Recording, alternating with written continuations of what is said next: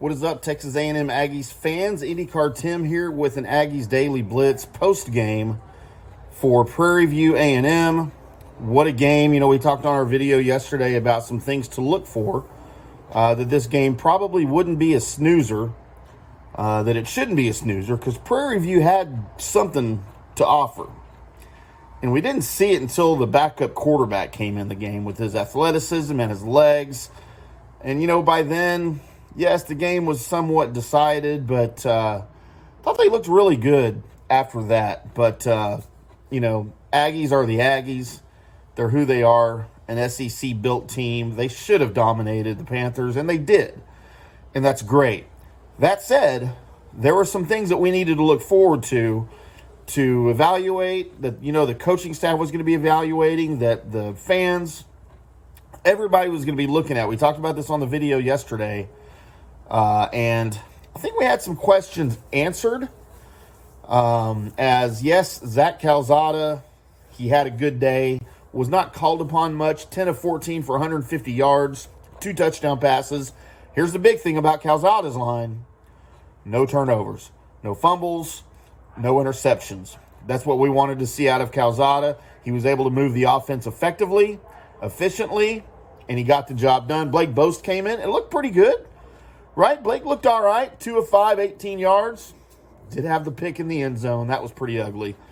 But you know what? That's Blake Boast. And he'll get better if the team indeed needs him next season.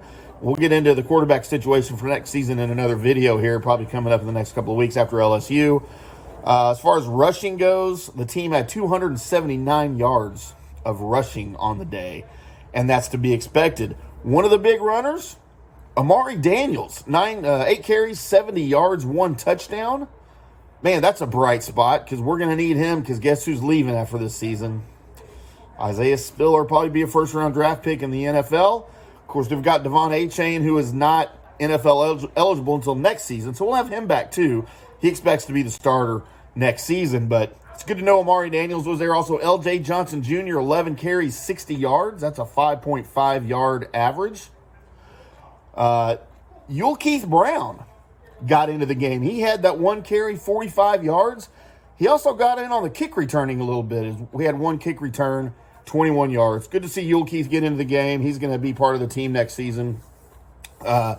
Here's the biggest thing, though, boys and girls, about the 279 rushing yards the Aggies were able to achieve today. Yes, I know it was against Prairie View A&M, but like I said, they're not a bad team.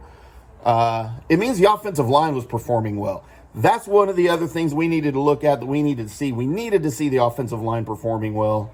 We needed to see them opening up holes. We needed to see them protecting the quarterback, and everybody performed really well. Kenyon Green, bye-bye. Senior day for him, as he will probably be a top 10 pick in the NFL draft come April.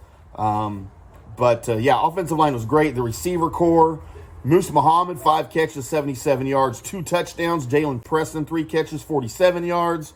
Watermeyer, just the 1 catch for 17 yards early in the game. L.J. Johnson Jr. out of the backfield, 1 catch, 14 yards. Caleb Chapman had a big catch, and Nia Smith, just 1 catch, 4 yards. You know, they're kind of saving him for LSU, I believe, and that's great. Everything went great. Seth Small, by the way, congratulations to Seth Small.